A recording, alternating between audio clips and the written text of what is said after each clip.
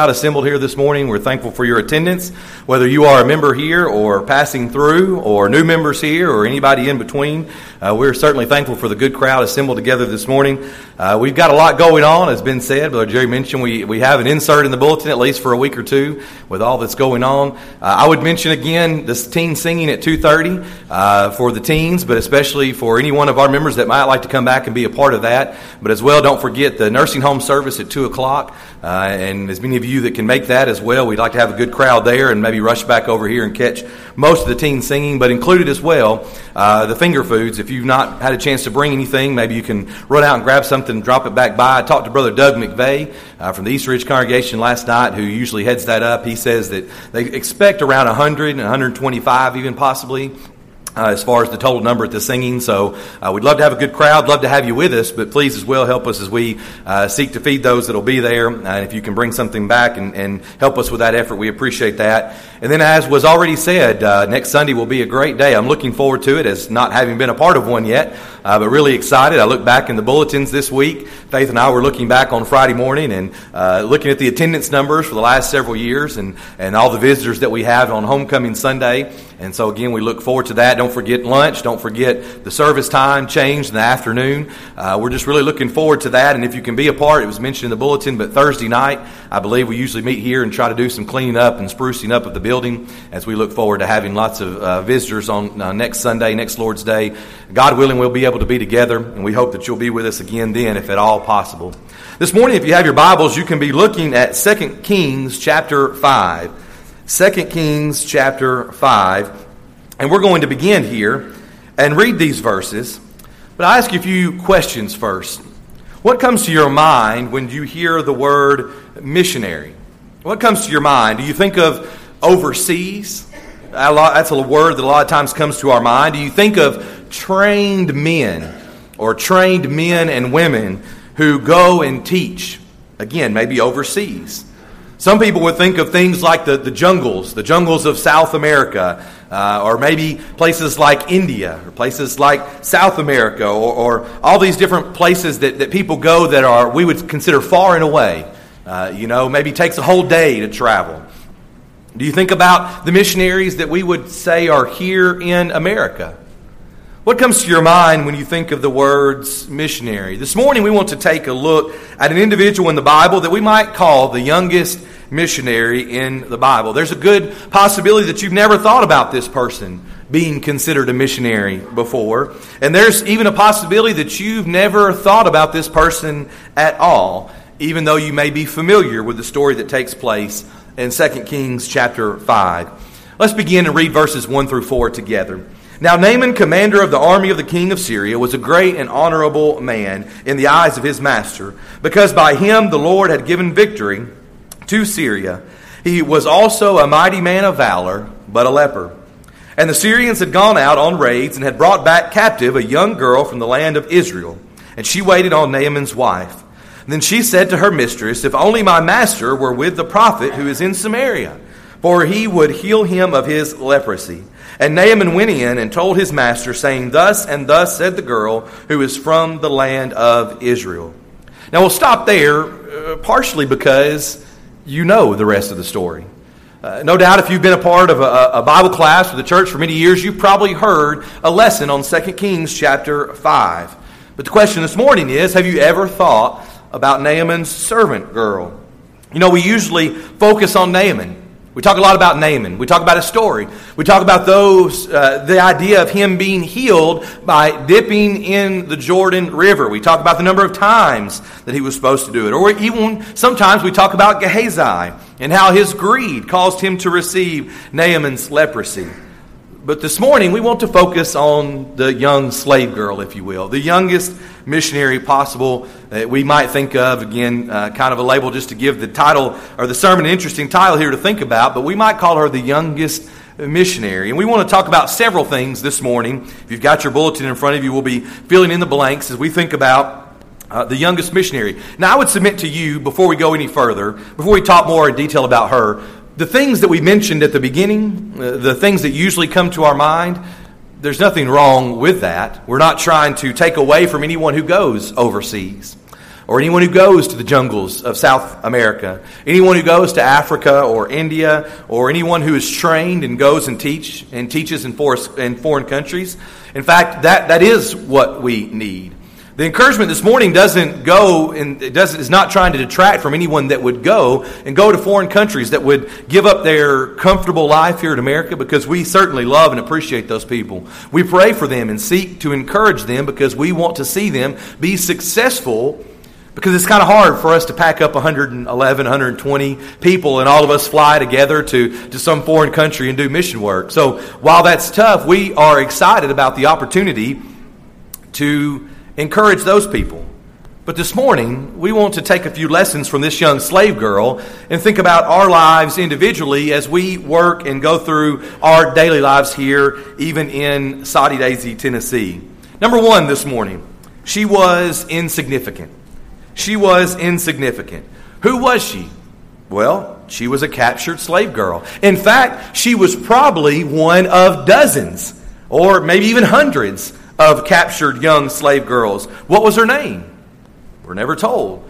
She appears to be a nameless slave girl. Of course, the question then this morning for us, as we make application with each point, as we make application to ourselves, the next question is, who are you? Well, I'm just a nobody, you may say. Well, at least you have a name. I'm sure she had a name, but we don't know it. You're not a slave. She was a slave, but she certainly was insignificant.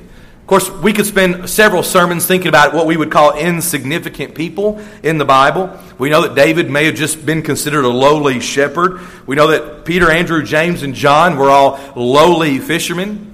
We're going to talk next Sunday, God willing, in the adult class over here in adult room 1 about Matthew, who was just a tax collector. We even think about Jesus, maybe even working as a carpenter before he began his ministry, just what we might call a regular job. The point is, no matter how insignificant you think you are valuable to God. A couple of other passages. First of all, Luke chapter 12. We're going to look at a few New Testament passages along the way that would encourage us as we think about this. You may turn away from 2 Kings chapter 5. We've kind of given ourselves the background, and that's okay. Luke chapter 12, verses 6 and 7. Jesus says, "Are not 5 sparrows sold for 2 copper coins? And not one of them is forgotten before God. But the very hairs of your head are all numbered. Do not fear, therefore, you are of more value than many sparrows." Sometimes in life, we feel very unvaluable. We feel very insignificant. We feel like we have no value in this life, that we can't accomplish anything. But if God can use an insignificant, nameless slave girl, He can use us. Remember the words of Paul in 1 Corinthians chapter 1. 1 Corinthians chapter 1 and verses 26 through 29, where he reminds the brethren there about who God would use, who God is looking for, if you will, the way that we oftentimes get it backwards in our mind. Paul says, 1 Corinthians chapter 1 and verse 26, "For you see your calling, brethren, that not many wise according to the flesh, not many mighty, not many noble are called, but God has chosen the foolish things of the world to put to shame the wise. And God has chosen the weak things of the world to put to shame the things which are mighty, and the base things of the world, and the things which are despised, God has chosen, and the things which are not, to bring to nothing the things that are." And verse 29 sort of sums it up and brings it home, that no flesh should glory in His presence. It's easy for me to think that I'm the one doing it all, that I should wear the star, that I should have the crown, that I'm the one that's doing all the work. When we remember this insignificant slave girl, who was nameless, at least as it pertains to us, she was insignificant. But God used her, and He can use you, and He can use me. Number 2 this morning, she was relocated against her will. So are you saying, preacher, that we have to be relocated against our will to be a missionary? No, absolutely not. Not all these points will pertain exactly to us, but it's important for us to think about. She was a missionary, if you will, in a foreign country, but not by choice. I know many folks that spend lots of time in prayer, Lots of time in prayer and studying and training to go overseas in the mission field, and rightfully so. They spend lots of time preparing themselves. They spend lots of time thinking and considering what would be best and where to go, where they can make the most impact for God. But it wasn't her choice to be here. Sometimes we find ourselves in situations that we don't necessarily want to be in. You know, we think about Moses wandering in the wilderness for 40 years. I don't think that was his choice. Now, he was serving his punishment, but I don't think that would have been his choice if we could ask him. But God was preparing him. A lot of times in our life, we run away from the life of a Christian. You know, you hear people sometimes say, well, I never planned to preach. I didn't necessarily plan on being an elder or a deacon or a Bible class teacher. I didn't plan on serving in that way. But sometimes we need to remember that where we are in life, we can be of service. Sometimes we may not be where we want to be, relocated against our will, if you will, but we can do good things. You know, I think about the words of Paul again, this time in Philippians chapter 4.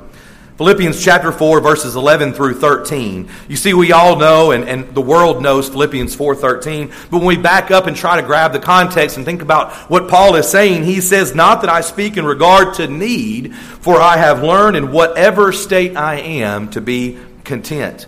I know how to be abased, and I know how to abound. Everywhere and in all things I have learned both to be full and to be hungry, both to abound and to suffer need. And yes, I can do all things through Christ who strengthens me. You see, don't get me wrong. I don't want to discount the verse. I don't want to rely upon it as the world does sometimes, that it would make us superhuman or have some super strength that we can do anything, that people would maybe use this a little out of context. But absolutely we can do all things through Christ who strengthens us. We can do that in whatever state we are in, whether we're happy in life and things are going our way or whether things aren't going our way. And maybe we don't understand it all. You know, we may not understand God's purpose all the time. His purpose may be different than we think that it should be or that it is. But our job should be to do the best we can with what we have and where we are. And that pertains to lots of different situations sometimes in our life. Number 3 this morning, what did she do? We're going to look at a couple of situations here, but she served those around her. Here is a young girl. Here's a young girl. She's been taken from her family. She's in a strange land. She's in a strange situation. She works for strange people, you might even say.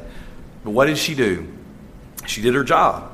She served those around her. Wherever God places you, wherever you might be in your life, whether it's somewhere you want to be or somewhere you're not exactly excited about being, and I mean that could be a job, that could be the city that you live in, that could be the situation that you're in at that time, but wherever you are, you have the opportunity to serve someone.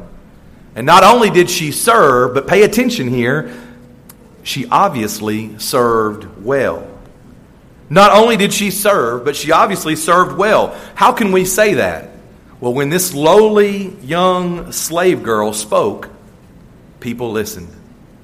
People listened. If she had not been a good servant, if she had not done her job, there's a good chance they wouldn't have paid any attention to her.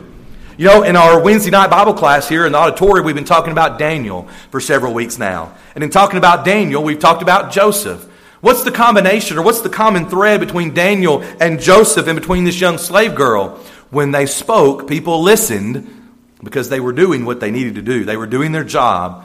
She was serving, and she had an opportunity to speak up. What if she bellyached all the time? What if she complained? What if she whined and didn't want to do anything? There's a good chance Naaman wouldn't have listened to her. And even though she was forcibly taken into slavery, even though she didn't try to run away or fight back or sabotage things through all these things to get back at her captors, she simply did her job with a proper attitude, I would think, because that allowed her to speak when there was a situation, and that allowed her to be heard when it called for her to be heard. The question for us is, how are we serving? We think about Colossians chapter 3 and verse 23, and whatever you do, do it heartily, as to the Lord and not to men. That could go for schoolwork. That could go for your job. That could go for your housework, for your home, for your spouse, for your children, for your parents. The list could go on and on. But whatever we do it heartily, as to the Lord and not to men. And of course, we think about the words of Jesus there in Matthew 5:14 through 16, the Sermon on the Mount, the light of the world, letting our light so shine before men. And we've pointed this out in sermons before, but why do we do that?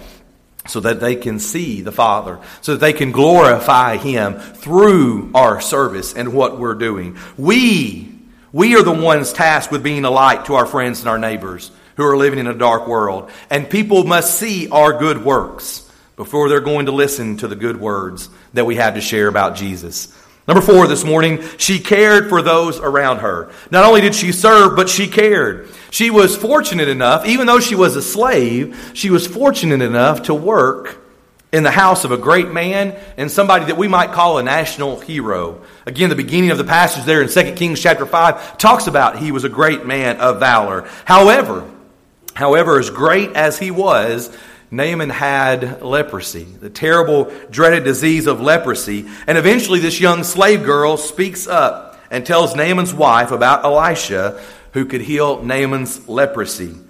Why did she speak out? Why did she speak out? I would submit it's quite possibly because she cared for Naaman.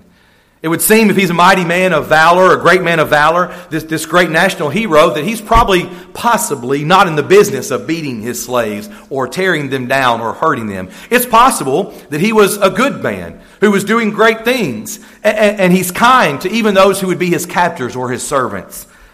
It's possible that she cared about him enough. She saw a problem, and she had an answer, and she was willing to speak up. She cared for him. The question this morning that's a little tougher for us, do we care? Do we care enough for those around us to speak out and tell them about the cure for their disease of sin? If you've got your Bible, turn to John chapter 3 for a moment. Because I would challenge you that we hear John 3 and we think about John 3:16, and rightfully so. We think about the fact that this young girl cared. We ask ourselves the question, do we care? We know that God cared. Jesus says, for God cared, for God so loved the world that He gave His only begotten Son, that whoever believes in Him should not perish, but have everlasting life. And the world knows this verse, and they champion it, and they share it with everyone. And that's great because God, through His Son, offers us everlasting life. But what about verse 17 and 18? For God did not send His Son into the world to condemn the world, but that the world through Him might be saved. He who believes in Him is not condemned, but he who does not believe is condemned already, because he has not believed in the name of the only begotten Son of God.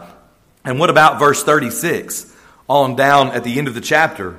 He who believes in the Son has everlasting life, and he who does not believe the Son shall not see life, but the wrath of God abides on him. God cared enough to send His Son. God cared enough. This young girl cared enough. Do we care enough? Do you care that your friend might be in danger of eternal punishment? Do you care that your neighbor is in danger of eternal punishment? Do you care that your relative, spouse, parent, grandparent, cousin, niece, nephew, whatever person may be in your life, relative, is in danger of eternal punishment? If you don't care, then you won't feel the need to speak up. You won't feel the need to say anything. But if you really care about them, you won't be able to stop yourself from speaking up. And of course, sometimes we sing the songs and we consider in our mind that day of judgment, that opportunity that someone might say, why didn't you talk to me? Why didn't you tell me? And of course, in some way, in a very basic way, it might be that we don't care enough sometimes. This young slave girl sets an example of how to be a missionary even in our daily life, because she cared enough and cared for those around her. Number next this morning, she told what she knew. She told what she knew. 2 Kings chapter 5 and verse 3 again. Then she said to her mistress, if only my master were with the prophet who is in Samaria, for he would heal him of his leprosy. Can you imagine having a life-threatening disease and someone saying, if only you could go see that doctor in Tennessee, he could cure you. I don't know his name. I don't know where he is in Tennessee exactly, but I know for a fact that he could cure you. From what we have recorded, this girl didn't know the prophet's name, where in Samaria to find him, or anything else about him. However, she knew that he could heal Naaman. And maybe she did, and maybe she told him, but she told what she knew. Have you ever heard someone say, well, I talked to fill in the blank about God, but I just don't think I know enough? I know this young slave girl was in the Old Testament times, but a lot of times we think about if we can't stand before someone and unfurl the plan of salvation and give them 4 verses from every point and explain to them everything that a person must do, then it's no good. There's no reason we should even try to talk to them. Well, if you've ever had that thought about, I would go talk to so-and-so, but I don't think I know enough, well, shame on you, shame on me, shame on us for not studying more, for not knowing enough. But secondly, do you know as much as this young slave girl did? Do you know that there is a God of heaven who can cure them of their sins through the blood of His Son? If you do, then you know enough to talk to them or to someone. If you have your Bibles, look at 2 Corinthians chapter 5 and verse 17. 2 Corinthians chapter 5 and verse 17. Paul says, therefore, if anyone is in Christ, he is a new creation. Old things have passed away. Behold, all things have become new. Just as Naaman was cleansed from this terrible, horrible, no good, life-threatening disease, so have we. Have you been? Have you been cured from the sin-sick soul? Then you know what you can tell. You can tell your friends and neighbors what you did and why. You can tell them what God has done for you in your life. You can tell them, just as this young slave girl did, that there is someone to go to get help. If you've never had a Bible study, then you can point the way to someone else. There are many folks in this congregation, men and women alike, who, based upon who you may be wanting to study with, would be more than willing to go and sit with you and talk with someone and share with someone. Did this young girl unfurl the plan of salvation? I know she was in the Old Testament, but say, I've got it all figured out? Did she say, I may not have it all figured out, but I know someone else we can talk to? She told what she knew. Sometimes we feel like we have to know it all, but many times we just have to know the very basic principles, the very fundamental way of what we did to become a Christian, and we can share with someone. And then she did what she could. She did what she could. You know, we oftentimes think about all the things we can't do. And we have so many excuses for everything sometimes, don't we? We think of all the reasons why I can't talk, why I can't go, why I can't share. But think of all the excuses this young lady had. She was young. Not going to be listened to, right? She just appears to be a young girl. She's a slave. More than likely, she probably wasn't even allowed to talk most of the time because she was a slave. She was away from home. She didn't know anybody else, more than likely. She didn't know enough. But still, she did what she could. Maybe you're not as comfortable. Maybe you're not as good or as comfortable at initiating a Bible study with someone as you would like to be. Maybe you say personal evangelism just isn't my thing. Maybe you just don't have enough experience in sitting out and studying with someone. But I would submit to you this morning, there are some things that you can do, that you can try. Who could you invite with you to worship next Sunday? How many tracts are in the lobby that you could pass out? In fact, Faith was even lamenting last week about we've got tracts upon tracts in the secretary's office that can't even make it because we have some out here in the lobby. How many tracts could you pick up and pass out? How many house to house could you pick up and pass out or mail to people? There are youth group activities, college age activities that we have that we could invite people to. You can pray for people. You know, I'd even say you could invite them to game night on Friday night, except for the fact of all the talk about cheating that goes on among the card players. And that's a different story. It's a different story for a different time. You can invite them to game night. Why not? Why not just invite them to be with the people of God, sharing together in fun and poking fun at each other along the way, sharing in love, sharing in simply eating and playing games together. You don't have to get to the heavy stuff right away. I've heard the phrase used by several of our folks around here, relationship evangelism. We can start with that. Making friends, encouraging people just to come and see what's happening here at the Saudi Church of Christ. And then finally this morning, God did the rest. The young slave girl did what she did, or what she could do. And she didn't really do much if you think about it. She may not have done a whole lot, but how different the story would have been without her, especially for Naaman. I think about 1 Corinthians chapter 3 and verse 6. You're no doubt familiar with the passage. 1 Corinthians chapter 3 and verse 6. I planted, Apollos watered, but God gave the increase. You might not be able to do much, but you can make a difference in someone else's life by simply planting a seed. Maybe you go further. That's great. But maybe you just begin with a little. Again, this morning, I would submit to you as we begin to conclude our thoughts this morning, I firmly believe and am very thankful for those who go into the mission field. For those who would go in the mission field, and by the mission field, I mean, in particular, those who would go into foreign countries. Thankful for those that would give up their time, who would give up their lifestyle, their comfort, and even their family. There was a time when Hannah and I were at Freed-Hardeman together that we visited several mission groups on campus, and we talked very seriously about maybe going into the world, actually into the world, and traveling away. And we had to really count the cost of possibly being away from family, having children away from family. And in the end, we decided it might not be for us at this time in our life. You've got to really count the cost. And I appreciate those who are willing to give up that, to go into all the world, places where it's not always comfortable, where you may not can speak the language very well. And we need to be praying for them and encouraging them and lifting them up with cards even to them and things that we can do.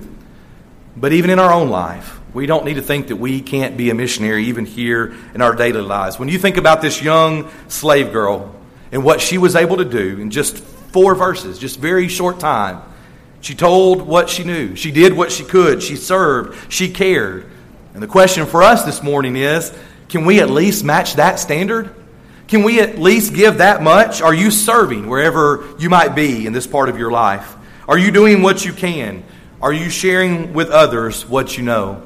And as we conclude our lesson this morning, the problem with that begins if you have nothing to share because you've never become a Christian.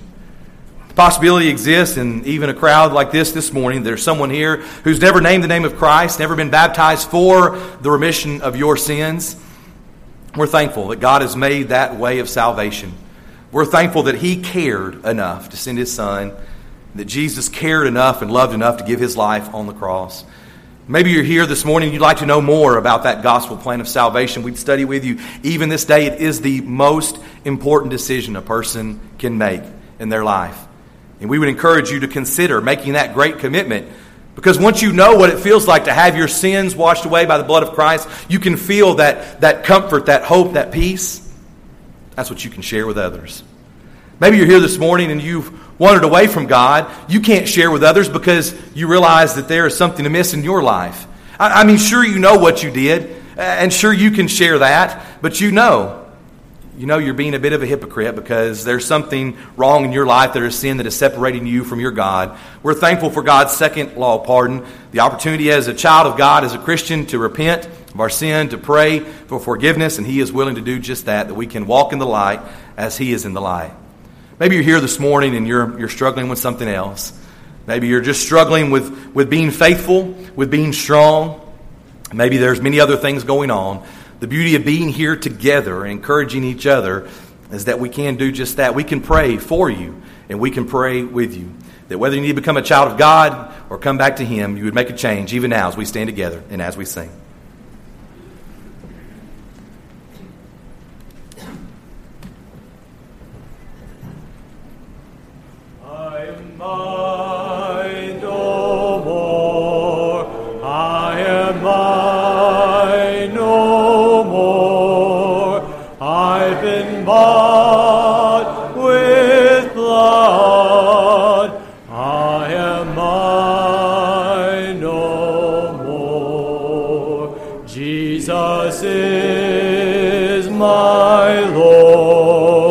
Jesus is my Lord, and He rules my life. Jesus is my Lord. He will come